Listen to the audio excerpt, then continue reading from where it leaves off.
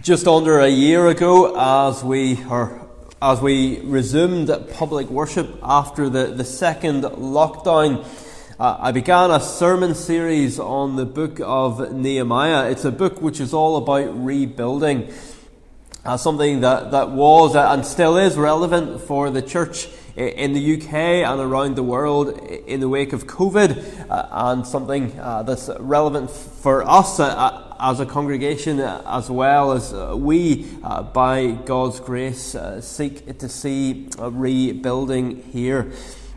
And rebuilding is a big theme in the Bible.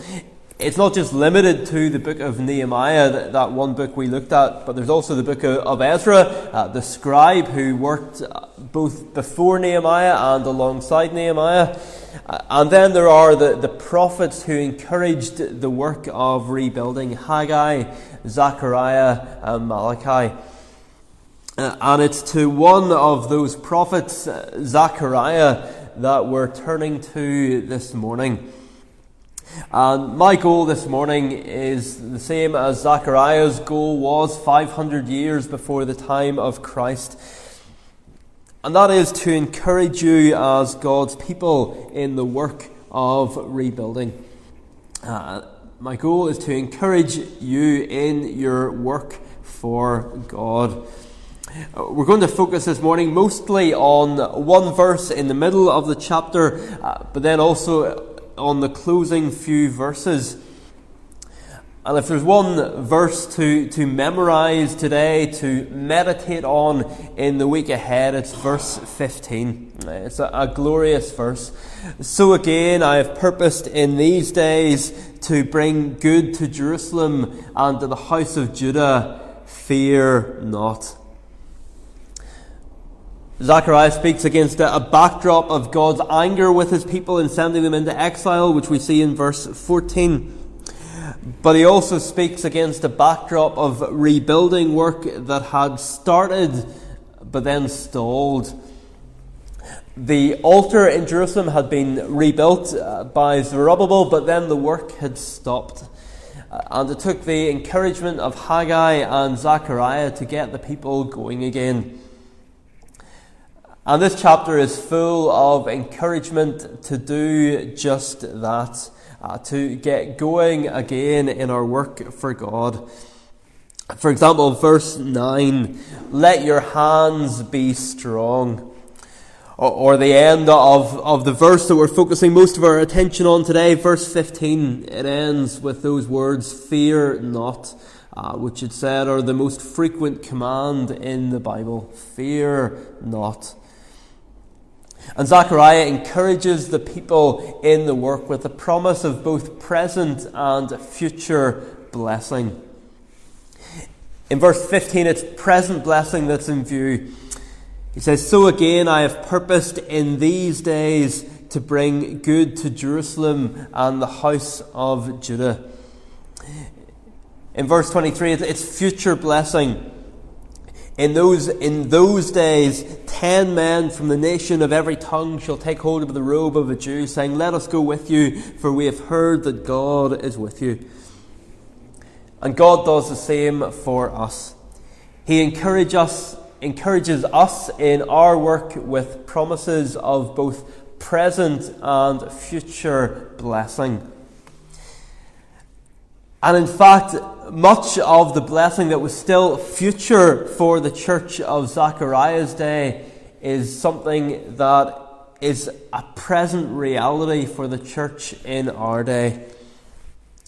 And we're going to look at these promises of present and future blessing in this chapter under two headings this morning, spending most of our time on the first one.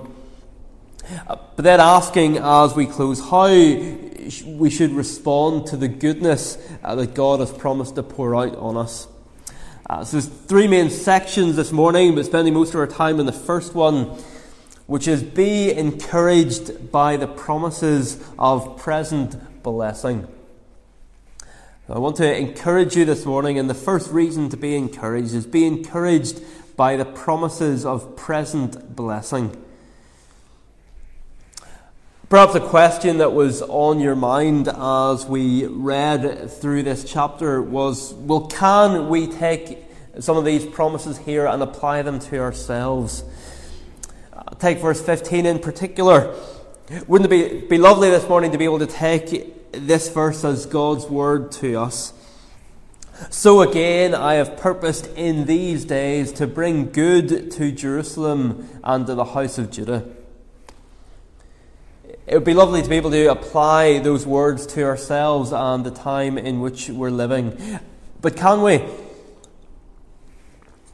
One reason we might wonder about that is who the promise is addressed to. After all, it says it's addressed to the house of Jerusalem and Judah. Now, boys and girls, you may know that there's still a city in the world called Jerusalem. But is that what we're meant to think about when we read and when we sing about God's promises for Jerusalem? Well, no, we're not just to think about that city as it was in the past, but we're to think about the church. And sometimes the church here on earth, and at other times the church in heaven. Because that's what Jerusalem was to be a picture of. Jerusalem in the Old Testament was a picture of the New Testament church, and ultimately a picture of heaven itself. And of course the two things aren't completely separate, the church on earth and the church in heaven. People talk about the church militant, that's the church on earth, the church still fighting and struggling against sin, the church taking the gospel out to the nations, and then the church triumphant, the church in heaven glorified. So there's a church militant and the church triumphant, but there's one church. The word Jerusalem is used at the end of the Bible to describe the church in heaven. The Apostle John writes, "And I saw the holy city, New Jerusalem, coming down out of heaven from God." It's described as the bride, the wife of the Lamb, with its foundations having on it the names of the 12 apostles. So the word Jerusalem is used in the Bible for more than just the ancient city of Jerusalem. It's used clearly there in Revelation to describe the church in heaven. But the word Jerusalem is also used in Hebrews chapter 12 to describe our experience of the church on earth. That even while we are still on earth, what we come to when we worship is the city of the living God, the heavenly Jerusalem. And yes, it is the heavenly Jerusalem, but the amazing thing about that chapter is that's saying that is what we experience now each time we meet together. And so to put that all together, when we read of God's promises to Judah and Jerusalem, we can apply that both to geographical Judah and Jerusalem in 500 BC, but also to the Church of Christ in every age. And so God is telling us here that He has planned to do good to His church. This is His promise, not simply just to do good to those ancient places, but to do good to His church. Just as the Lord Jesus Himself promises, "I will build my church and the gates of hell will not prevail against it." And so we can be confident this morning that God's plan for this branch of the church, as is His plan for all branches of His church, is to do us good. God wants to do us good this morning. But perhaps that leads to another question. Perhaps you're wondering how this ties in with verse 14. You don't need me to tell you this morning that there are many who plan to bring evil on the church. Whereas God in verse 15 promises to bring good on the church, there are many who want to do the opposite.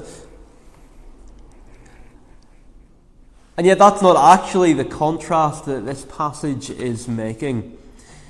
The contrast between verses 14 and 15 isn't between Satan purposing to do evil to the church and God promising to do good to the church, but rather the contrast is between God purposing to do good to the church in the present and God in the past having purposed to bring disaster on his people. In fact, the word disaster could be translated as evil, as some versions have it. And so are we even justified today in focusing on verse 15 rather than verse 14? Why should we pick verse 15 with God's promises to do good to his people rather than verse 14 with his record of his bringing disaster on them? Well, certainly in light of verse 14, we can't say that God will never purpose to bring disaster on his professed people. If we persistently turn away from him like Judah before the exile, if we persistently refuse to listen to him, then we should expect disaster.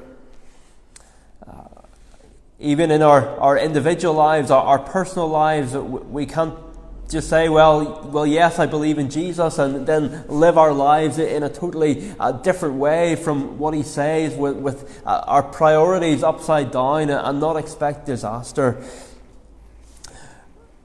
But what we can say for sure this morning is that doing good to his people is what God delights to do.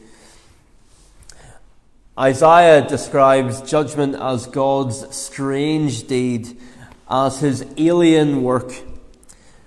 But we're told in Lamentations that God does not afflict from his heart or grieve the children of men. God is not a God who is reluctant to do good to his people. He's not a God who we have to try and twist his arm for him to do good to us. Judgment is his strange work. And in fact, even his acts of judgment are for the ultimate good of his people. Even if he does bring disaster on our own lives because of our disobedience, it is for our ultimate good. But I wonder this morning, do you struggle to believe in a God who wants to do you good? About a year ago, I read a biography of the author Thomas Hardy. And it has been said of Hardy that he remained enough of a Christian to believe that purpose courses through the universe, but not enough of a Christian to believe that purpose was good. So he remained enough of a Christian to believe that there was purpose in the universe, but not enough of a Christian to believe that purpose was good. And I wonder, is that where anyone listening this morning finds themselves? You absolutely believe in the sovereignty of God. You have no doubt that he is in control of all things. But maybe it's turned into something more like fatalism for you, because you struggle to believe that God's purposes are good. Maybe you believe it in theory, but in practice you have your doubts. Well, if so, let God's word wash over you this morning. God delights to do good to his people. So again, I have purposed in these days to bring good to Jerusalem and to the house of Judah. This is what God keeps coming back to. Now, you might think that this is a truth that we can take for granted, that God delights to do good to his people. Of course he does. But it's one that we easily forget. And it's perhaps a truth that we're not reminded of as often as we really need to be. I've mentioned this before, but I think about it quite a lot. Back in 2019, Sinclair Ferguson, who you may have come across some of his books, he was asked to preach a sermon at a church in Aberdeen. on the goodness of God. Actually, the church we were at as a family last week, he was asked to preach there on the topic, the goodness of God, and this is how he started his sermon. He said, "I've been preaching for 55 years, and I have never once in those 55 years ever been asked to preach on the goodness of God." Isn't that amazing? No one had ever asked him, "Come and tell us about the goodness of God." But what does our catechism tell us? It tells us that God is a spirit, infinite, eternal, and unchangeable in his being, wisdom, power, holiness, justice, goodness, and truth. And so to know God rightly and to speak about God rightly to others involves knowing and speaking about the goodness of God. And where do we see that goodness most clearly? Well, we see it in Christ and in the Father's giving of the Son for us. We see God's goodness in the person of Jesus Christ, out of whose life and lips goodness flowed. What does a truly good life look like? Well, look at Jesus Christ, the one who went about doing good, and the one whose greatest act of goodness meant going to the cross, the one who came to the very city from which Zechariah penned this prophecy, to give up his life for his people, to build the temple of the Lord, not with bricks, but with his blood.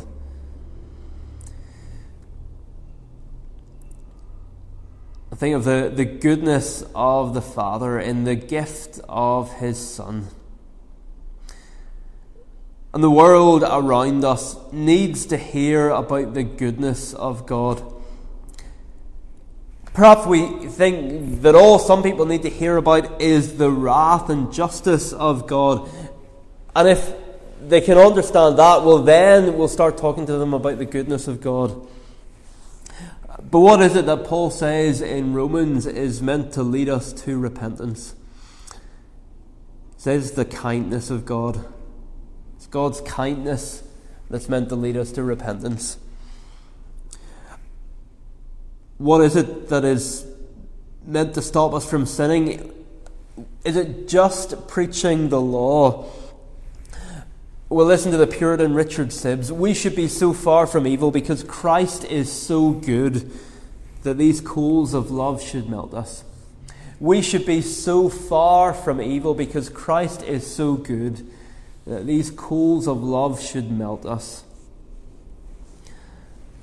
Perhaps there's someone listening this morning and you haven't yet put your faith in Jesus Christ.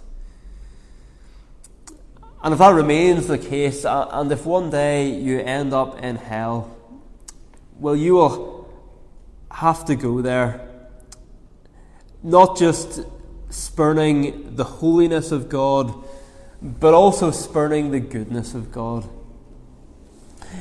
In order to end up in hell, you'll have to throw the goodness of God back in his face. Both his goodness in making and preserving you. Psalm 145 says, "The Lord is good to all, without exception." As we sometimes sing, "Good unto all men is the Lord." That's true of believers, it's true of unbelievers. But God has been especially good to you this morning in giving you opportunities to hear the gospel preached. Perhaps today you've stumbled across this video and it's the first time in your life. Perhaps today it might be for the last time in your life. But you're hearing the gospel preached. You're hearing the message that it is in this way that God loved the world, that he gave his only Son, that whoever believes in him should not perish but have eternal life. So, firstly, this morning, that's our main point. Be encouraged by the promises of present blessing. They're not promises that were just for ancient places a long time ago, but they are promises for us today. Be encouraged by promises of present blessing. But then, secondly, this morning, be encouraged because of the days in which we're living. Be encouraged because of the days in which we're living. Now, perhaps you don't see the reasons or the days in which we're living as a reason for encouragement. And it would be easy to look around us and see the days in which we're living as reasons for discouragement. But biblically speaking, what are the days in which we're living? Well, biblically speaking, these are the days after Pentecost. They're the days after the Holy Spirit has been given. They're the days which, in the words of verses 18 and 19 here, fasting has begun to turn into feasting. And they're the days, in the words of verse 20 to the end, in which the gospel has gone out to all nations. In verse 22, you have many peoples and strong nations coming to seek the Lord in Jerusalem. And what's that a picture of? Well, it's a picture of the gospel going to the Gentiles. It's a picture that we today are part of the fulfillment of. Ours is a day when, according to the ratio of the last verse in the chapter, Jewish believers are outnumbered 10-1 by Gentile believers. Yes, there is a not yet element to all of this. We don't fully see all this, but there is already a very strong already element to it. Verse 23, does that phrase, nations of every tongue, does it not point us forward to Pentecost? And ultimately to the great multitude that no one could number, from every nation, from all tribes and peoples and languages. And it all flows from God's promise to Abraham. That promise to Abraham, which just flows on through the rest of the Bible and explains everything else that happens. That's the promise that verse 13 is referring to when it says, "So will I save you, and you shall be a blessing." Do those words sound familiar? And you shall be a blessing. Because that's what God promised Abraham. In you and in your offspring shall all the nations of the earth be blessed. That's what God's people have been singing about for 3,000 years. God be gracious to us and bless us. Why? That your way may be known on earth, your saving power among all nations. And in light of that, are we as God's people in these days in which the Spirit has been given and the gospel is going out to all the nations of the earth, are we as God's people in these days going to sit on our hands and bemoan how hard we have it? When the very reason we've been saved is to declare the excellencies of the one who called us out of darkness into his marvellous light. Are we going to grumble and complain about our circumstances when we have a commission to be a blessing to the nations, including the nation of Scotland, and the thousands of people around us who have never heard the gospel? Someone has put it, it's a bit of a longer quote, but it's worth sharing. The covenant with Abraham was always intended to bring blessing to all the nations of the earth. Ever since Pentecost, Christ has been gathering his people through the witness of the Spirit as the word is proclaimed by the church across the world. And here's the key part. It is therefore inconsistent and unbiblical for churches with reformed convictions to be satisfied with self-preservation and not see winning disciples from the unbelieving nations in which they are located as a high priority. It is inconsistent and unbiblical for Reformed churches to be satisfied with self-preservation rather than seeing winning disciples as a priority. So, rebuilding, yes, but also expansion. Perish the thought of Reformed self-preservation. God's vision is far bigger than ours often is. And this side of Pentecost, we are living at a time when that vision has already become a reality beyond what any believer living at or even around that time could have got their head around. Verse 6, if it is marvelous in the sight of the remnant of this people in these days, should it also be marvelous in my sight, declares the Lord of hosts. God is telling them that He is going to do things for them that they're not even going to believe. Do we believe that we have a God who is able to do more than we can ask or think? Verse 12, the vine shall give its fruit, and the ground shall give its produce, and the heavens shall give their due. And so be encouraged, not in spite of the days in which we're living, but be encouraged because of the days in which we're living. We need to think biblically about the days in which we're living.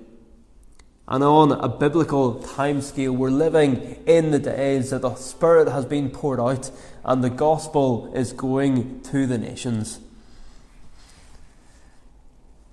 But then just as we close, how are we to respond to God's goodness to us? How are we to respond to the blessing that God promises to pour out on us? Well, we have the answer in verses 16 and 17.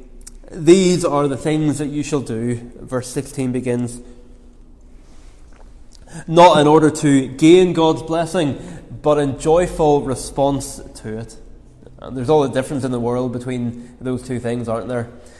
Whether we're doing things because we're doing them hoping that God will bless us, or whether we're doing them in joyful response to how God has blessed us. These are the things you shall do.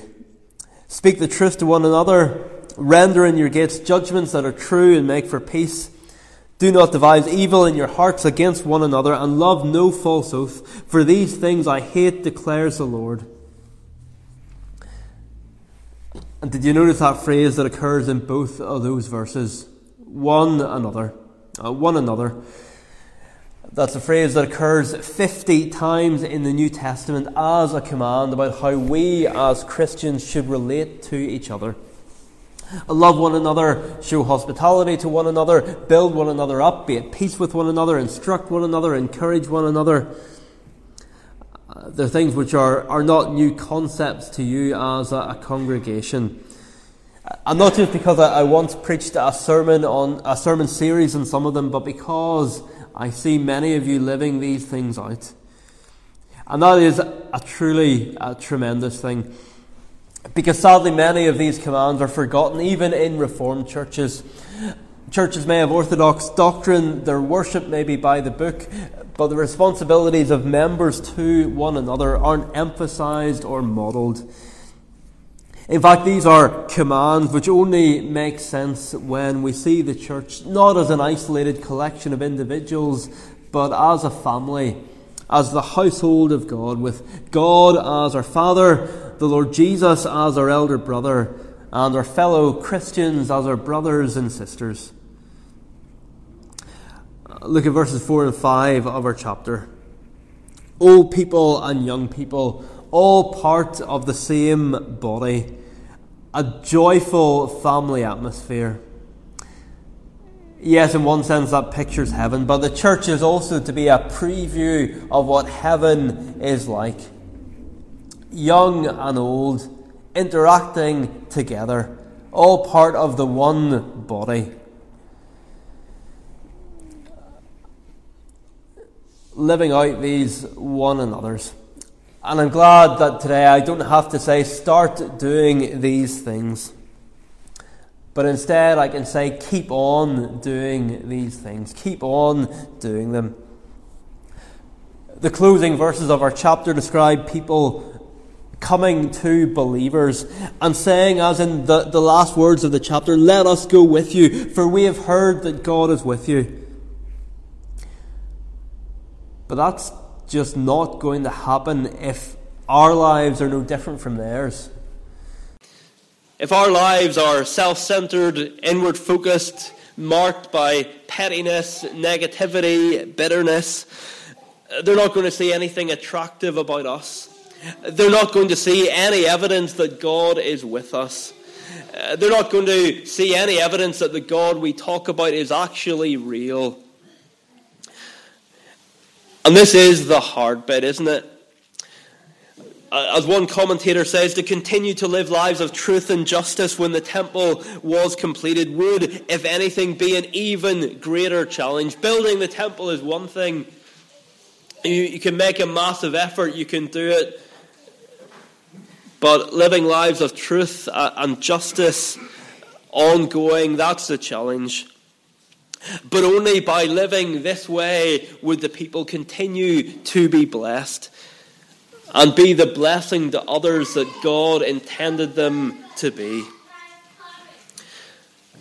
And so, by God's grace, we seek to be transformed more and more into the image of Christ by beholding him in his word and by living out the one another's. That by doing so we would bear much fruit to the Father's glory, and that his way may be known on earth, his saving power to all nations. Amen.